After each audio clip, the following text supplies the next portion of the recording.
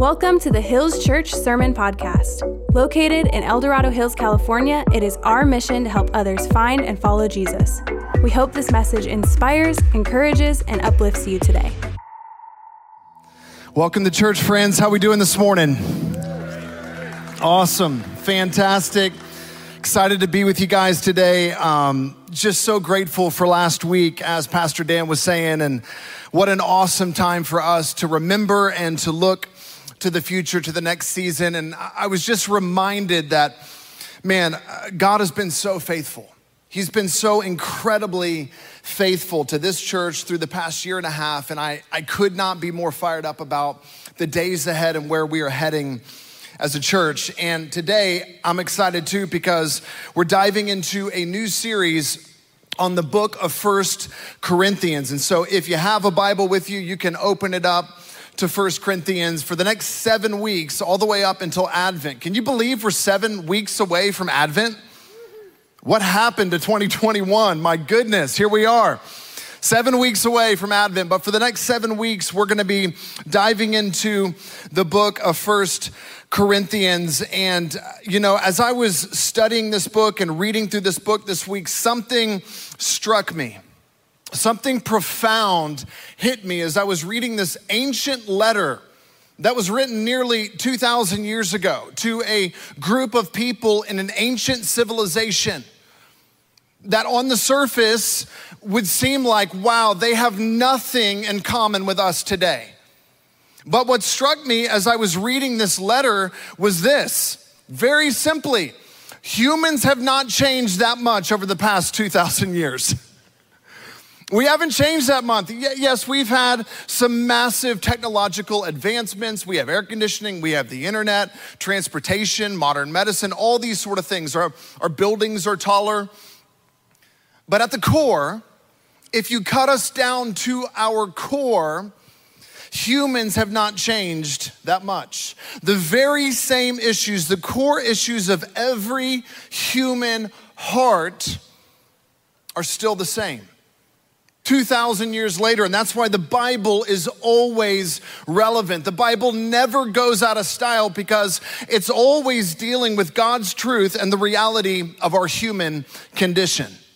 It's always applying the truth of God to the reality of where we're at and the core of who we are. And so today we're gonna give an overview of the book of 1 Corinthians. We're gonna give sort of the 50,000 foot flyby of the book. So as we dive into it for the next 7 weeks, you can kind of get your head around where Paul is going and what he's doing here. And amazingly, the book of 1 Corinthians, the letter of 1 Corinthians, actually begins in Acts chapter 18. Acts chapter 18 is where the story starts. And if you're familiar at all with your Bible, Acts is the story of the early church. And it's the story of Peter and Paul and many of the apostles who went town to town and city to city all through the ancient world, planting churches. Little groups of Jesus followers in all these cities over the ancient world. And what's cool is you can read through the book of Acts and you can actually see where many of these churches began. The church in Ephesus, the church in Athens, the church in Corinth. And so in Acts chapter 18, I'll read it for us. We can learn about the beginning of the church in Corinth. Here's what it says. Acts chapter 18, verse 1. After this, Paul left Athens and went to Corinth, not very far away. And he found a Jew named Aquila, a native of Pontus, recently come from Italy with his wife Priscilla, because Claudius had commanded all the Jews to leave Rome. And he went to see them. And because he was of the same trade, he stayed with them and worked, for they were tent makers by trade. And he reasoned in the synagogue every Sabbath and tried to persuade Jews and Greeks. He's trying to persuade them to follow Jesus. And when Silas and Timothy arrived from Macedonia, Paul was occupied with the word. I love that. He was occupied with the word, testifying to the Jews that the Christ was Jesus. When they opposed and reviled him, he shook out his garments and said to them, "Your blood be on your own heads. I am innocent. From now on, I will go to the Gentiles, to the Greeks." And he left there and went to the house of a man named Titius Justus, a worshiper of God. His house was next door to the synagogue, so he didn't go very far away, just right next door. Crispus, the ruler of the synagogue, believed in the Lord together with his entire household, and many of the Corinthians, hearing Paul, believed and were baptized. And then if we skip down to verse 11, it says, he stayed 1 year and 6 months teaching the word of God among them. So Paul stays in Corinth, and I'll show us a map just to give us a little bit of context here. He came from Athens, took a short little journey over here to Corinth. Corinth was a very important city, just like Athens. It was part of a bridge between two different areas up in, I'm gonna get all these names wrong, Macedonia, Epirus, all the way down through into the Mediterranean Sea. It was a port city. It was a center of intellectual reasoning. It was a center of commerce. It was a powerful, influential city. And Paul, in his heart, said, I want to plant churches. I want to tell people about Jesus where I can have the most influence, because many people are going to come through this city. And if there's a thriving church in this town, in Corinth, then people, what they loved to do in ancient times was they would gather together to listen to new ideas, to listen to famous orators or people who would bring forth new ideas. And so Paul said, I want to have a church here in this variety of ideas with all the different beliefs that are being presented in the city. I want a witness and a testimony of the one true God here. So Paul stayed for 1.5 years and he planted a church in Corinth. And then it says, if you skip on down to verse 18, after this, Paul stayed many days longer, then took leave of the brothers and set sail for Syria, and with him Priscilla and Aquila. And so he left. So Paul would plant churches, he would stay for a while, he would teach them the gospel, he would teach them the way of Jesus, then he would move on to the next place and he would plant more churches and share the way of Jesus with more and more people. And the interesting thing is this. Most of the Christians in Corinth were not Jews. If you remember what I read at the beginning, the Jews kicked Paul out of the synagogue. A few of them believed, Crispus being one of them, a few of them believed and followed him right next door to the house of Justus. And they listened and they learned the way of Jesus. But many of them were just pure Roman Greek citizens. Didn't grow up with any sort of Jewish upbringing, didn't grow up with any hope in the Messiah. They grew up going to worship the various Greek and Roman gods at the various temples. There was zero context for this idea of the one true God in heaven who was writing a story that actually included them, who was the author of all history, who was the maker of all things, who himself came in the form of his son and died for them as the ultimate sacrifice so that they could now find God again. This was a revolutionary idea, unlike anything they had ever heard before. And they were attracted to it. Many of them believed Paul and followed the way of Christ. And so this church is planted in Corinth.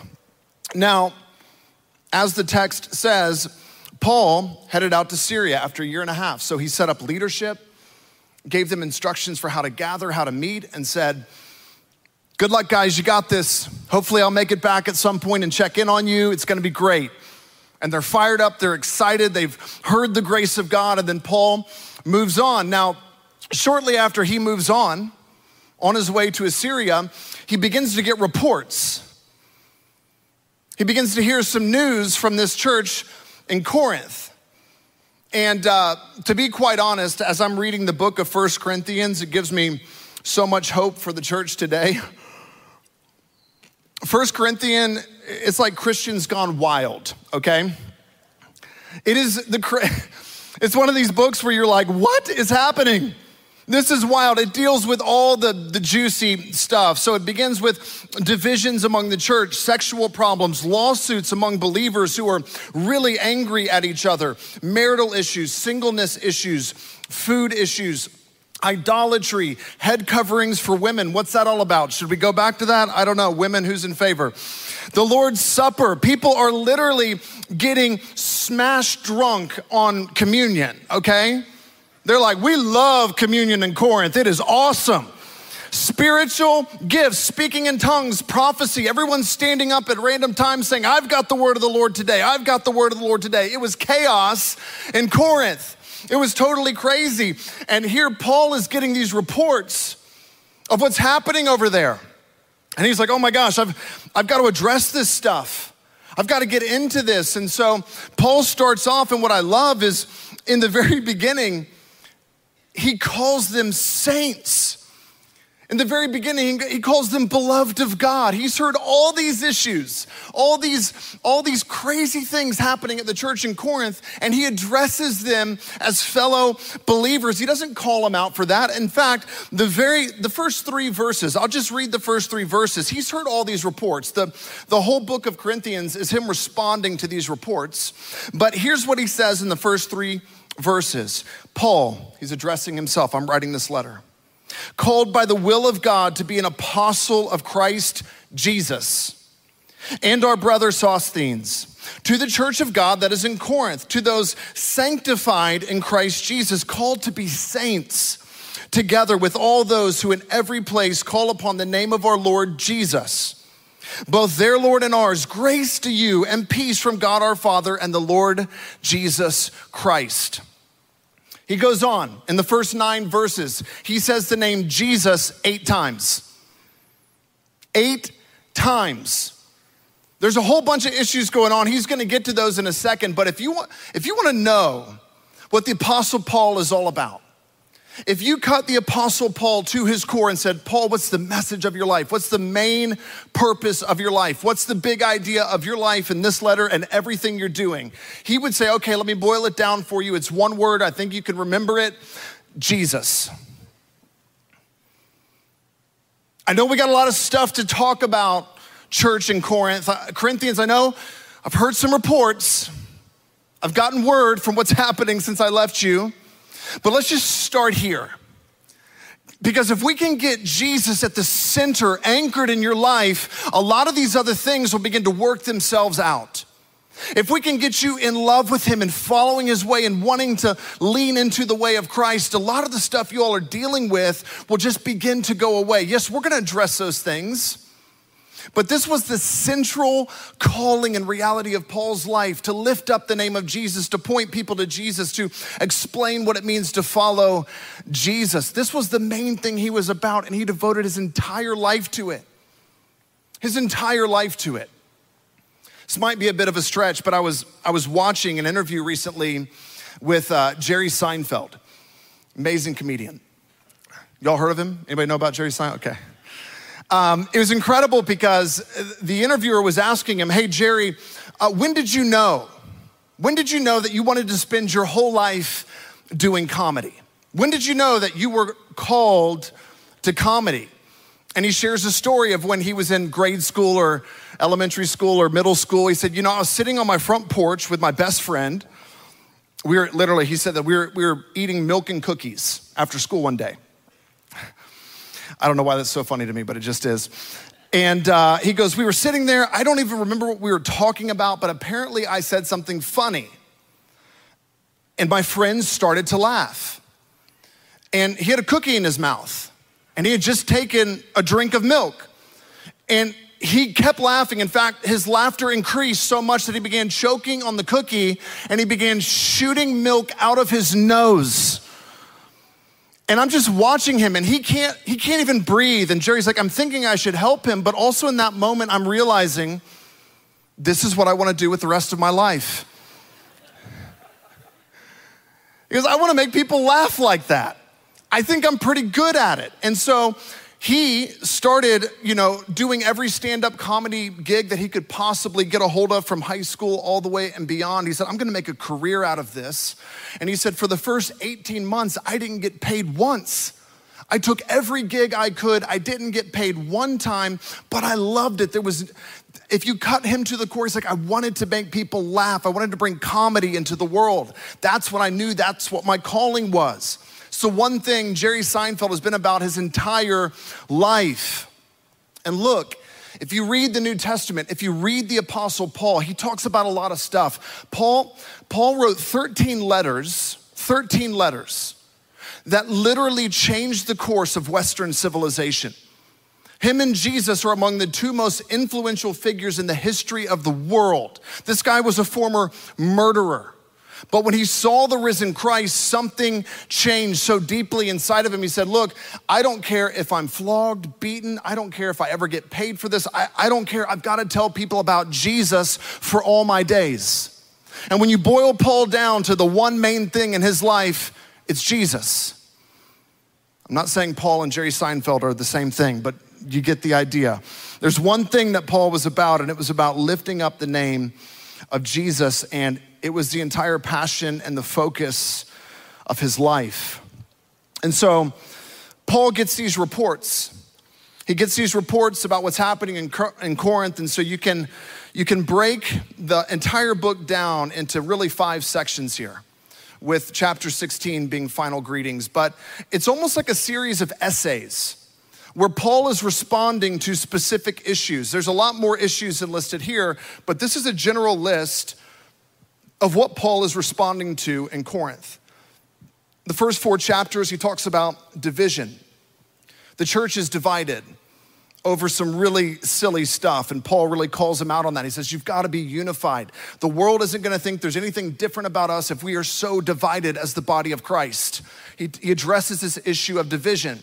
He talks about sex, he talks about food, and specifically he talks about not just what you should or shouldn't eat, but food in the context to an old way of life.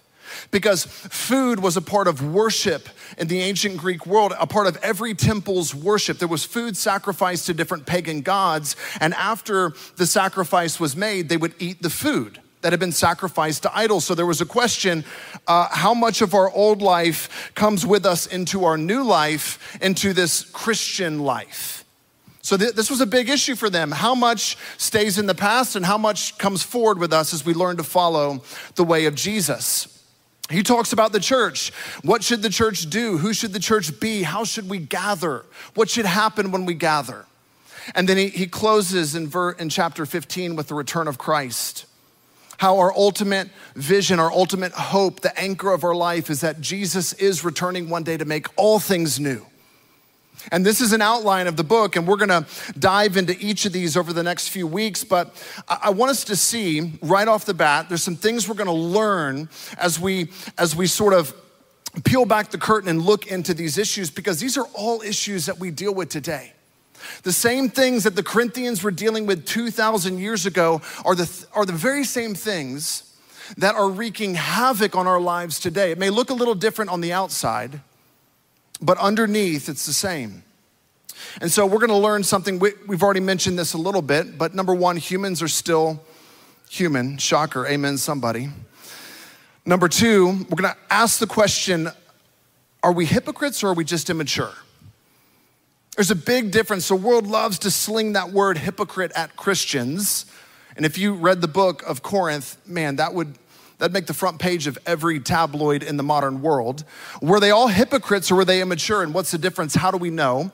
And then number three, Paul really wants to hone in on this idea that our lifestyle matters. How we choose to live matters. Yes, we can be immature and in process, but our daily choices, the gospel has to affect our daily rhythms and our life. Following Jesus is so much more than just in name, it's in action, it's in deed. And so number one, I wanna dive just a little deeper into this idea that humans haven't changed very much over the past 2,000 years. We're still divided over 1 million different issues.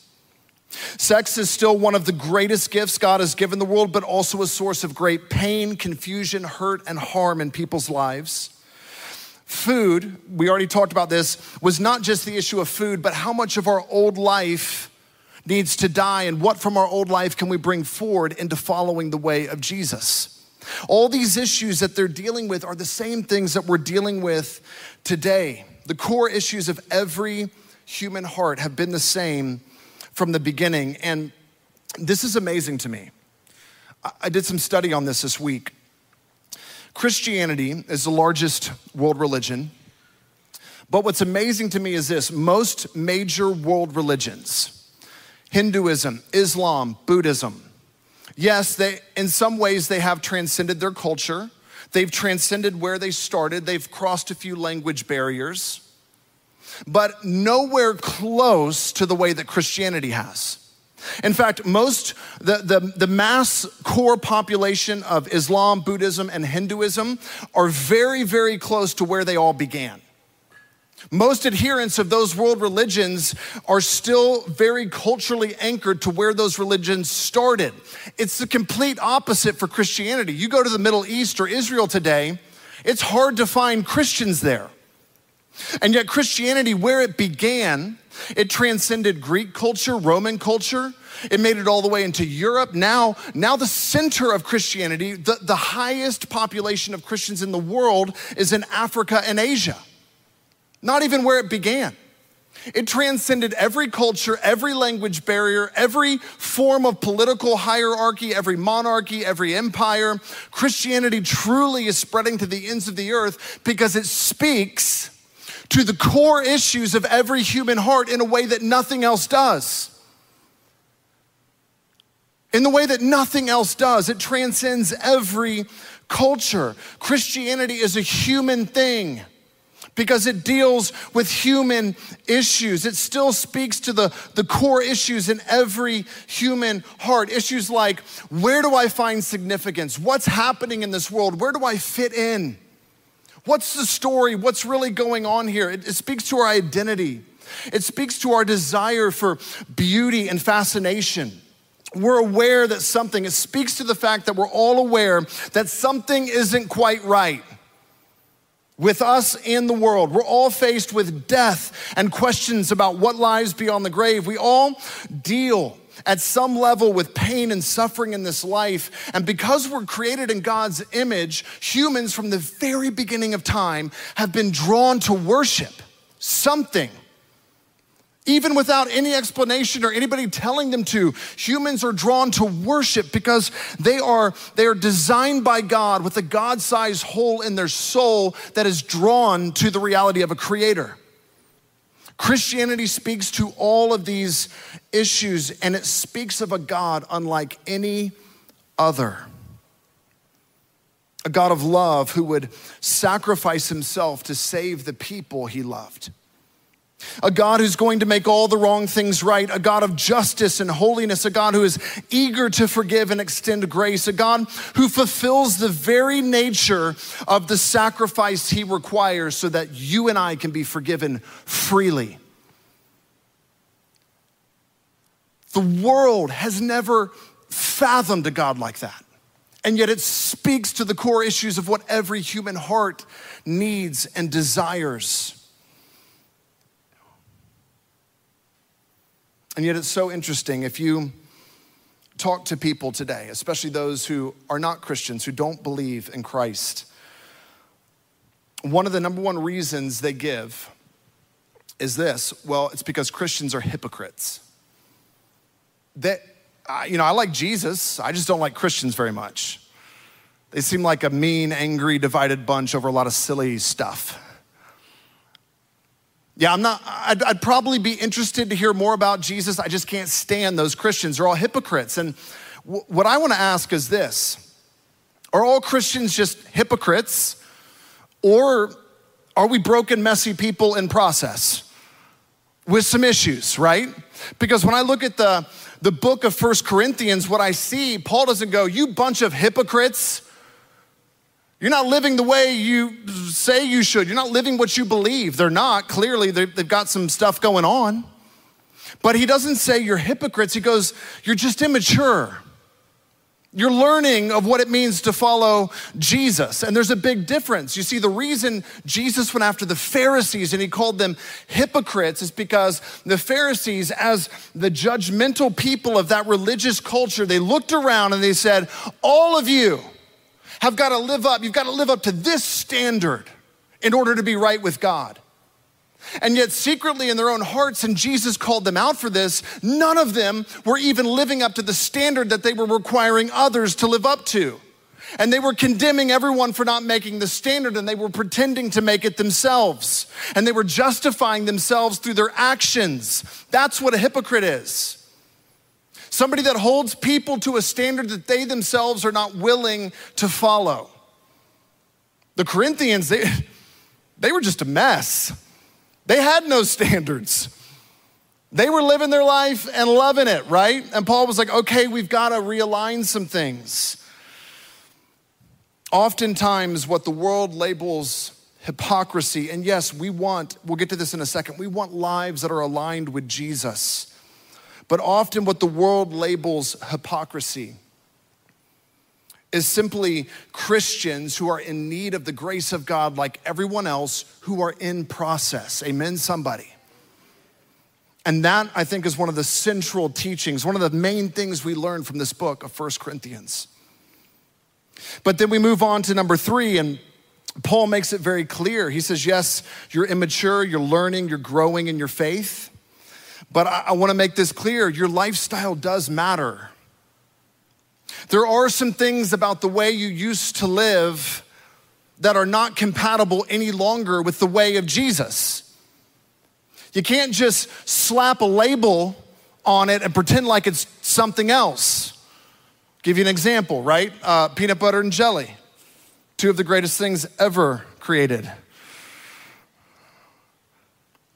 This is jelly, right? And we can have a debate later whether strawberry or grape is better, but I'm going strawberries 7 days a week. Come on, Jesus. But I'm telling you this right now, this is peanut butter, that's jelly, we know that, right? If I slap a label that says jelly on this, does that make this jelly? It's a hard question. Just because I put a different label on it doesn't mean the contents have changed at all. This is still peanut butter. This is still Jif peanut butter, creamy Jif peanut butter. Big old jar of it. Just because I put a label jelly on it doesn't mean it changes immediately. Same with the jelly. If I put the label peanut butter on the jelly, friends, this is still delicious Smucker's strawberry jelly or jam. The label doesn't change the contents. It doesn't change what's inside the jar. It doesn't change it.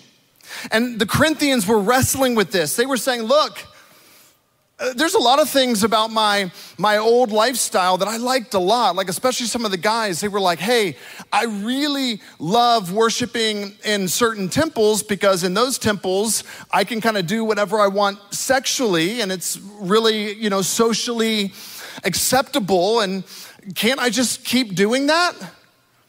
I'm a Christian now, but I don't need to leave that behind, right? That was a lot of fun. And what Paul is saying is like, hey, you can't just slap a new label on something. When Jesus moves into your life, the kingdom of God begins to take over, and there's certain things that got to stay back there. A friend of mine he's a pastor up in Vancouver. He shares a story, it's awesome. He goes, I'll never forget this. In the early days, he planted a church that exploded up in Vancouver. He says, in the early days, there was a man, just rough looking guy, started coming to church and ends up putting his faith in Jesus and getting baptized. And we get to hear more of his story. And, the pastor's name is Mark. And Mark's like, hey, what do you do for a living? Guy's like, I sell drugs and I launder money. I run these streets.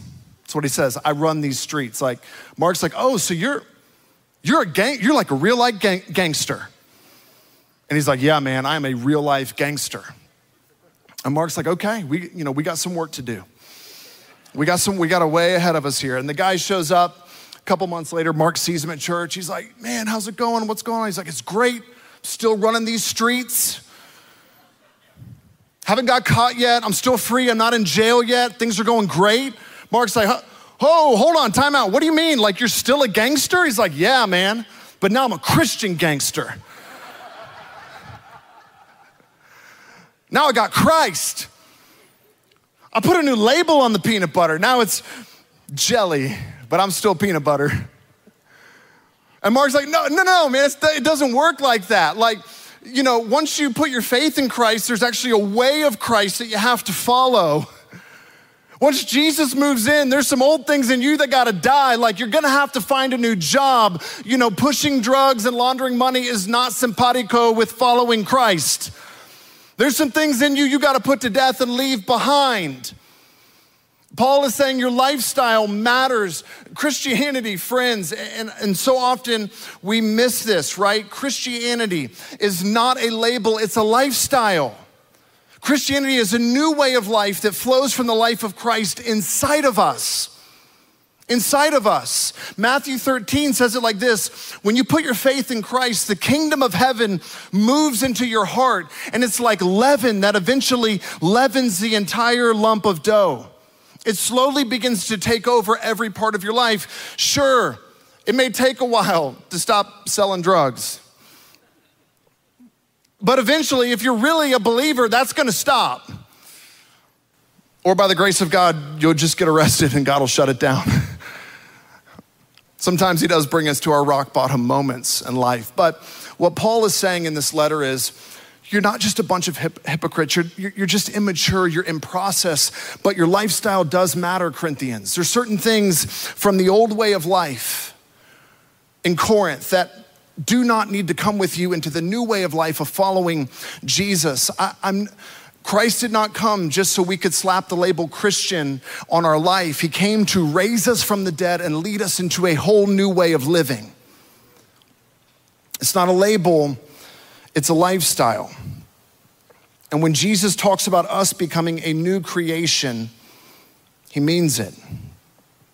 Friends, there are no Christian gangsters. We're all learning to follow the way of Christ. And what I love about this book is it gets into the nitty-gritty, the reality that we're all facing in different ways. It applies the gospel to all sorts of different situations that we can take and learn from and glean from and say, Lord, how do I apply the gospel here? Here's the report, here's the issue, here's the struggle. How does Jesus become the center here? How does the gospel empower me to change here? What does it look like as I get into community here? And so friends, as we dive into this book, it is going to be an in our face, upfront and personal examination of the work of God in our lives. That we would not be people who just slap a label on our chest, but don't experience the transforming power of God's Holy Spirit inside of us. The first Christians were meant to be something radically different than the culture around them. The way of Jesus is meant to look different than the world around us. Amen? Amen. We're gonna close by taking communion together. And I love it because communion represents every week, it's a rhythm, it's a reminder. This is not a throwaway moment at the end of our service. This is an important, formative moment for our lives. It's a reminder for us every week of the grace of God. It's a reminder for us every week that Christ came and died for us, that we're a part of something that no man could have thought of. That we're a part of a larger story that God is writing. And so in this moment, we come in a fresh way to the cross and say, Jesus, thank you.